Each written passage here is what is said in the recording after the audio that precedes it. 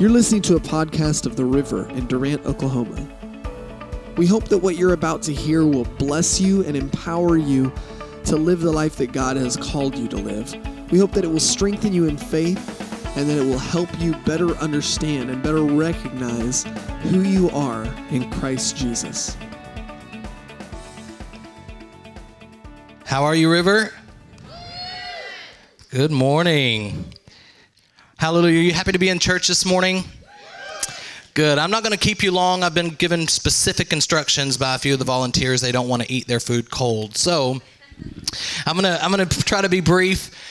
But I want to talk to you this morning about the importance of the giftings and the callings that are on the inside of you. We have so many people that volunteer in this church and so many people behind the scenes, as you saw this morning.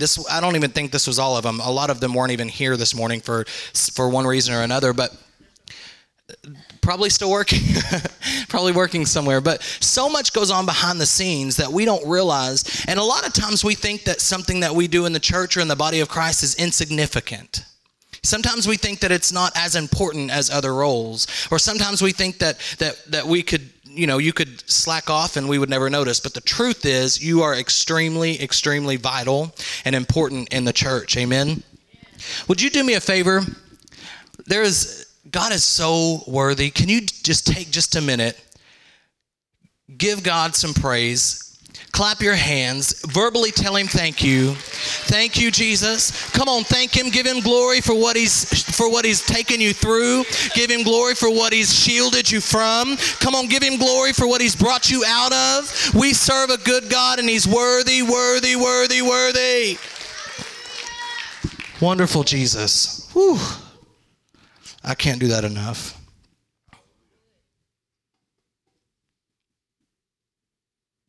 Good stuff. Whew. Okay. We honored our volunteers this morning. That's important. When I think about a plan or a calling that you have on your life or that I have on my life or that I see in other people, I think it's important to understand that the plans and the callings and the giftings are not there by accident. When I think about a calling, I think about a need. When I think about a plan, I think about a need. The things that I need in life, I put a plan together and I begin to activate that plan in different ways. I begin to put people in place. At my property that I manage at High Meadow Apartments, if you need a place to live, High Meadow Apartment. Little plug. No, but whenever I have a plan for the property, I have to put people in place to fulfill the plan, right? If I have a need, I have to begin searching and find out a qualified person or somebody that I can help get to the position that's able to do that. It takes the people to work out a plan, and the church and in the body of Christ is no different.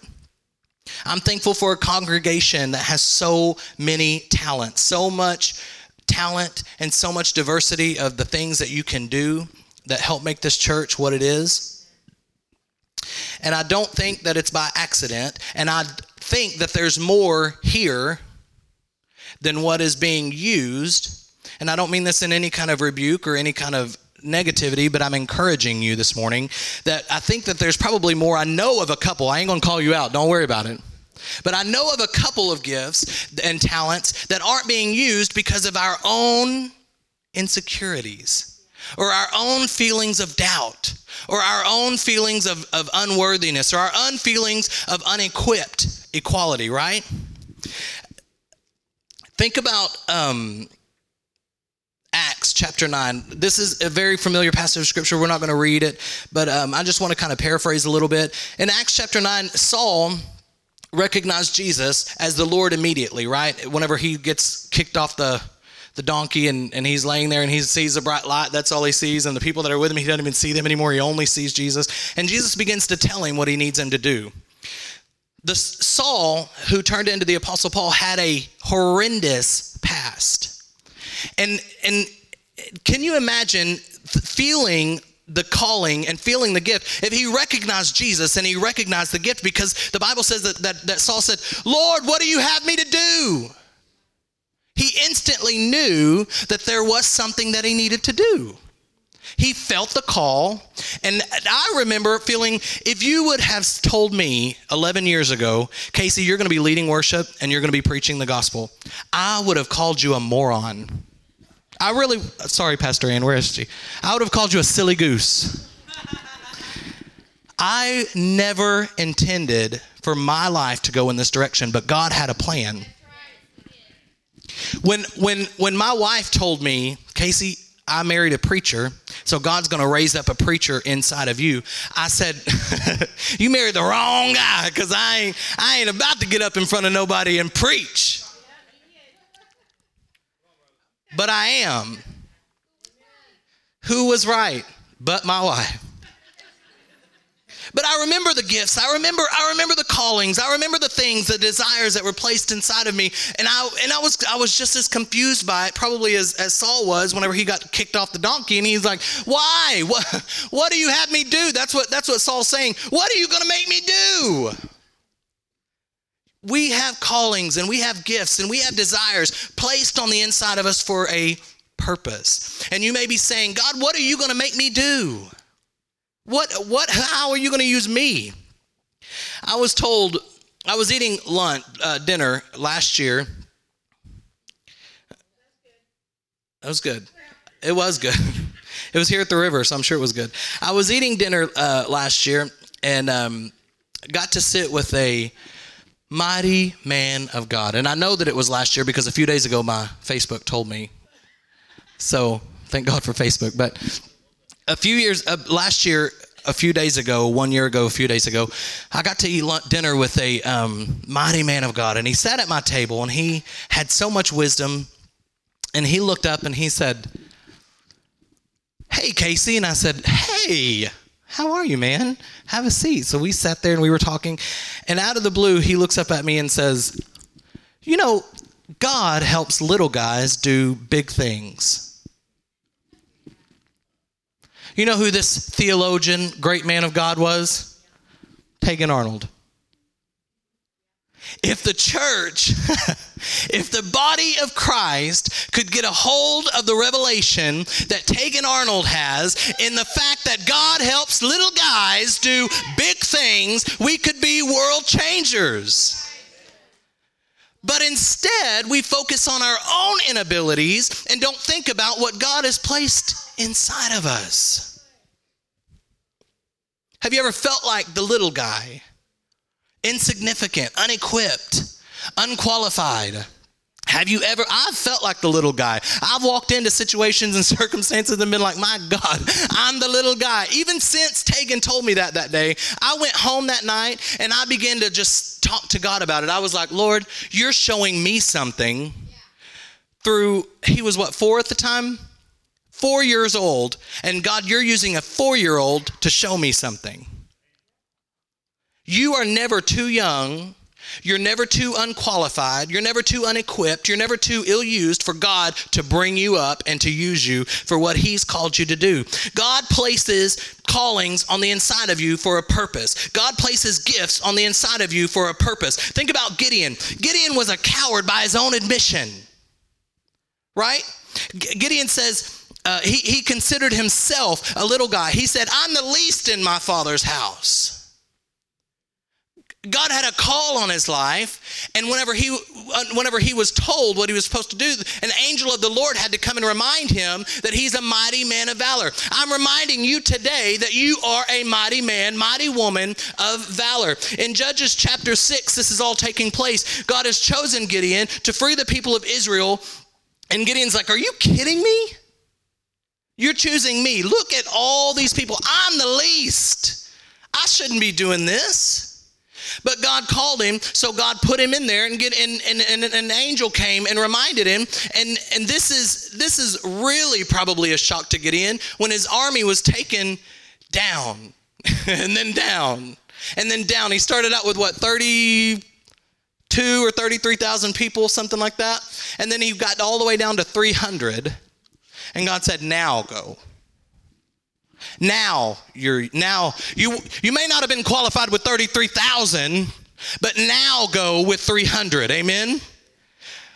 God uses us in ways that we don't expect ourselves. It has to be God, because when God starts using us in ways that we don't recognize ourselves, it has to be God, especially when it's successful. One of two things happen in that scenario with God and Gideon. One of two things happened. Either God had an incredible sense of humor, or God saw something on the inside of Gideon that Gideon didn't see or recognize himself. I'd say number two.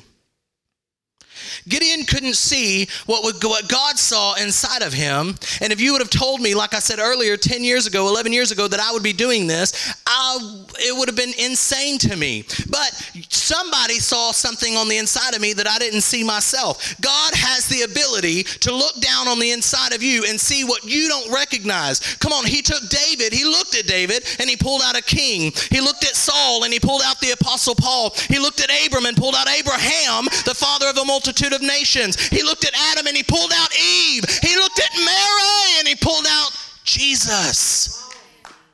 Are you hearing me? Do you think that any of those people listed knew what was on the inside of him? We have to be submissive to the presence and the voice of God to do and to carry out what he has planned. When God comes up with a plan, he has to use us as vehicles to do what he needs done. They didn't see it in themselves, but their creator had a different opinion. Can you imagine being Mary? She definitely didn't know Jesus was in there. The Messiah, the one who would be born, whose bloodshed would take away the sins of the world. Are you hearing me? This is good stuff. You don't recognize what's on the inside of you, but God does. And when he tells us about it, we tell him he's crazy. If I was Mary, I would have been like, you got the wrong girl. Jesus in me? You got the wrong one. You know what I did? Saul. Even later on, after God had called him, Jesus appeared to him in a vision. Even after that, later on, I think it's chapter 21 or 22, he's arguing with God. He's like, no, God's telling him what to do, and he's like, wait, whoa, hold on. I did this, and I persecuted, and I did this, and he's bringing out his own insecurities, his own doubts about himself, and God is telling him a different opinion. You don't see it, but God does. And when we stop and we listen to the opinion of the Creator, don't you think the Creator knows what he built? Don't you think that God created you so he knows what he placed in there?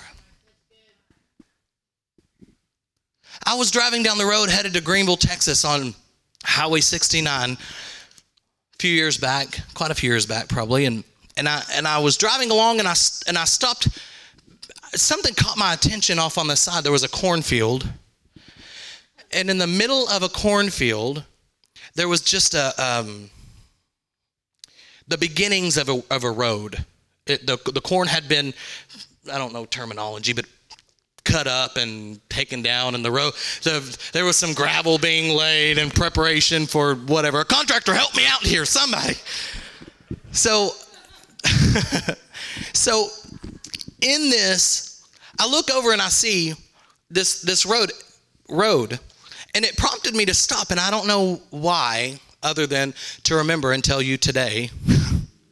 I stopped and I pulled over on the side of the road and I backed up, because you know those big signs that say, has like the caution lines and all that, and it says, and the barricade said road closed.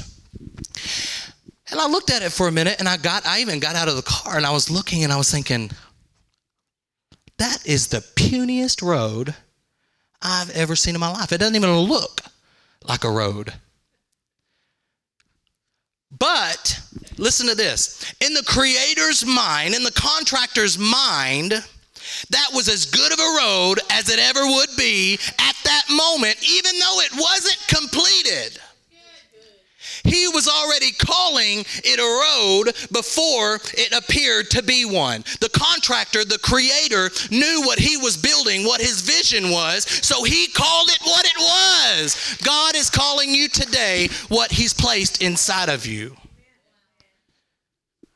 The road didn't appear to me as a road, but he or she who was creating it to be that already called it what it was.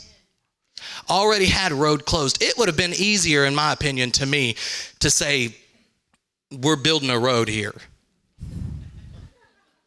Don't pass this line. We're building a road. Don't mess up what we got going on. We're building a road. You ought to tell two people, don't mess up what I got going on. God's building a road. God's building a road. It doesn't look like much right now, but the Creator has a plan and an opinion about you, and he's fulfilling it if you'll just walk it out. A creator thinks highly of his creation.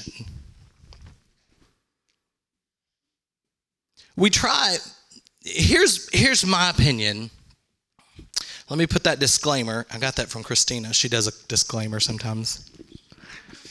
Very creative and cool. Let me give you my disclaimer. This is my opinion. That's it.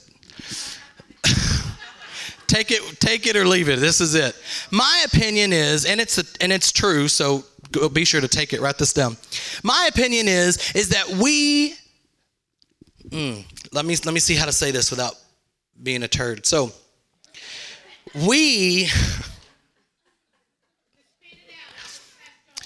try to make it about us. Right? God, we know that we're supposed to do something, but we try to make it about us. Just like Saul did. I mean, it's humanity, it's human nature. Just like Saul did, starts bringing out all this stuff like God didn't know. Right? In today's times, it would be like, I've called you to work in children's church. Yeah, but I've been divorced, God. I can't do that. No, I can't. Go! You don't know what I've done in the past, God. I don't know what you've done in the past. I'm God. But we try to make it about ourselves. But let you rest assured that God is going to get the glory from it no matter what. That's what his plan is from the beginning, is to get the glory from what you've done. In Philippians chapter 2 and verse 13, it says that God is working in you, giving you the desire and the power to do what pleases him. Has nothing to do with us. Has nothing to do with us. But in our own human mind, our own human nature, we start trying to make it about us and try to make it about what we can do or what we can't do, or what we feel like we've been called to do or what we feel like we haven't been called to do. God gives us the desire and power, but we limit the power by diffusing the desire. We make light of the desire by our own insecurities, and in that case, we void out the power because we don't ever get to that part. He gives the desire and the power, but we get to the desire part and we kind of, let me go back over here. I don't want to get to the power. We don't give ourselves time to get to the power because we're so concerned with how we are going to do with the desire. But it's not even in our own power. And it's not even to please us.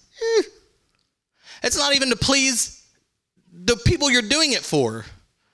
I mean, I'm sure it happens. I'm sure Pastor Cheryl loves it when people come up and help her in children's church.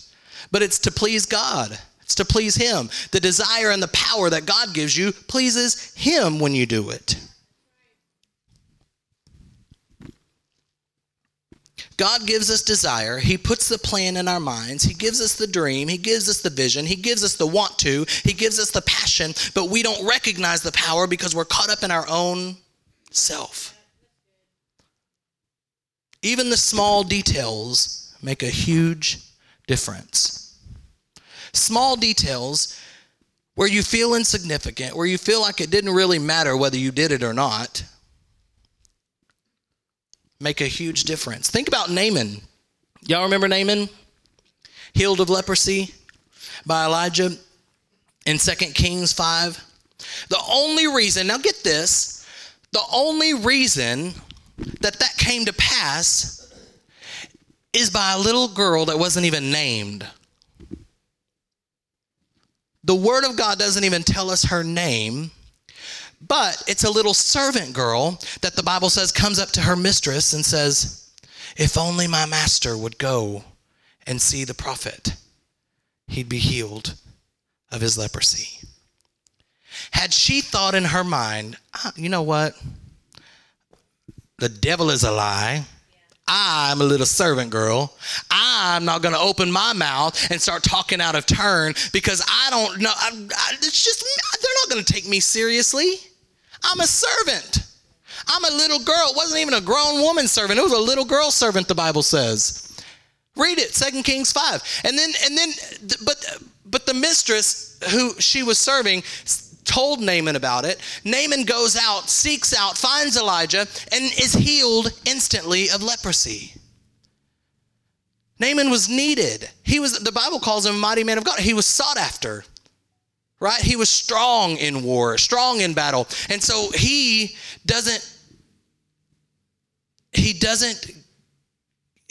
he had not listened to the little girl, to the little servant, he wouldn't have gotten healed. If she hadn't spoken up, if she had thought in her mind, I'm insignificant, I'm little, I'm not strong enough, I'm not good enough to be telling them about this, then he would not even have ever gotten to where he was. He wouldn't have gotten healed. We think in our minds, we put limitations on our own self and think in our minds that we're insignificant or that we're small or that we're little or that we're unqualified because we've listened to the world and the naysayers long enough instead of what our Creator called us to be. It's the little things that make the biggest difference. I was talking to someone one time, not here, but it was at a different church, and he always mopped the foyer before service started.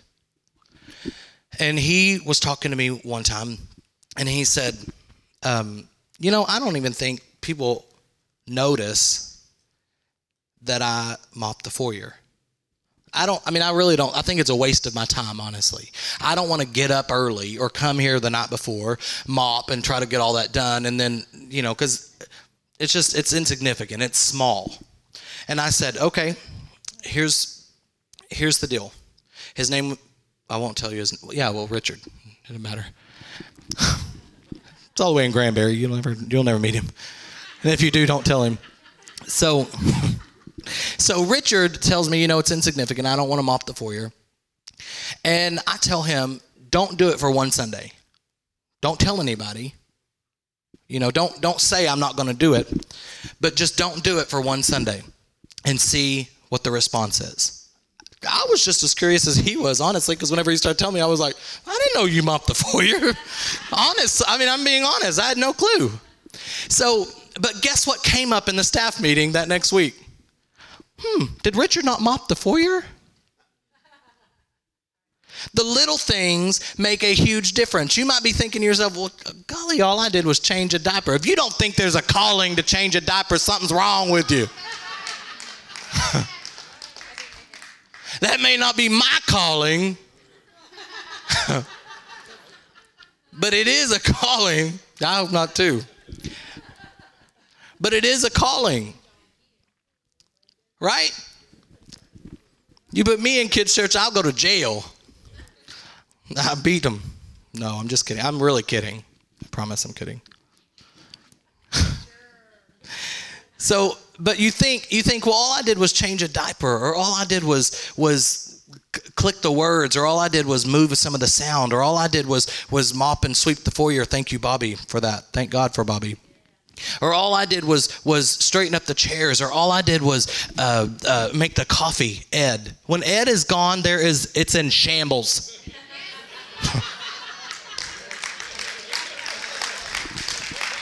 It is shambles. One Sunday when we first got here, Ed wasn't here. He wasn't feeling well, so he wasn't here. And I was back there. I'm trying to make the coffee, and people are demanding coffee cups, and I'm like, "What are you, queen? You get a glass coffee cup? Here you go." Okay, But Ed's got in his mind. Ed's got it down pat. He knows who gets the coffee cups. He knows who doesn't mind a styrofoam cup. He plans out the morning. He gets the coffee ready. He sets everything out. And I honestly didn't realize what he did. I really didn't. But then whenever I start going in there and I'm scrambling around trying to get something done because I saw a need and I was trying to do it, people's complaining about the coffee and saying, "It's too dark. You have black silk. Do you have?" And I'm like, this is ridiculous. Coffee's coffee. Drink it. Do you have any of the chocolate one? I'm like, if you don't get out of here, get out of here with all that. I ain't in the mood. Nothing is too insignificant or too small to run and to make sure the body of Christ is flowing the way that it should be. We've listened to the naysayers in the world long enough. What the Creator called us is what we are. The opinion of God trumps the opinion of man every time. We have to make a shift and start believing about us what we are created for. When you feel or you're told that you can't do something, or you're not doing it right, or you're insignificant, or you're not doing maybe what other people think you might be doing, but you know that it's the call of God, begin to worship Him. Just stop immediately. When you start feeling too small, when you start feeling that you aren't qualified, or you're unequipped, or you're too embarrassed even to do it. I know some people that have gifts and callings that are too embarrassed or too ashamed or too whatever it is to stand up and do it. But the plans are put there for a purpose. So when you start feeling like that, let me just remind you that it's not God telling you how unqualified and unequipped you are. Yep. It's the voice of the enemy. Yep. So when you get to that place, just stop immediately, stop where you're at, stop what you're doing, and begin to worship God. I'm not saying sing. I'm not saying and you're in the middle of Walmart and just say, "How great thou art." Like that. No, you can if you want to, but worship is not only singing. Worship is telling God who He is. Worship is thanking God for what He's done. Worship is just having a relationship, an intimate encounter with your Father. And God is all about exchanges, right? If you look back all through the Word of God, there's exchanges that take place. Poor for rich, sick for healed. All of these things that God became so that you could become greater.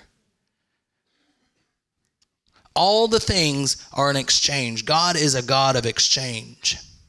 And when you begin to just worship Him and say, "Father, you're holy," He'll say, "I've made you righteous." You say, "Father, you're beautiful." He said, "You're created in my image." Hallelujah. Are you hearing me? You say, "God, you're good." He said, "You're the apple of my eye." "Lord, you're my provider." He said, "You're blessed in the city and blessed in the field." If that doesn't give you an ego boost, if that doesn't help you get up and get out, I don't know what will. When you hear directly the opinion of God directly to you, it changes things. It begins to change things in your life. Romans chapter 12, I want to read in verse 4. Can we put that up on the board, Pastor Whitney?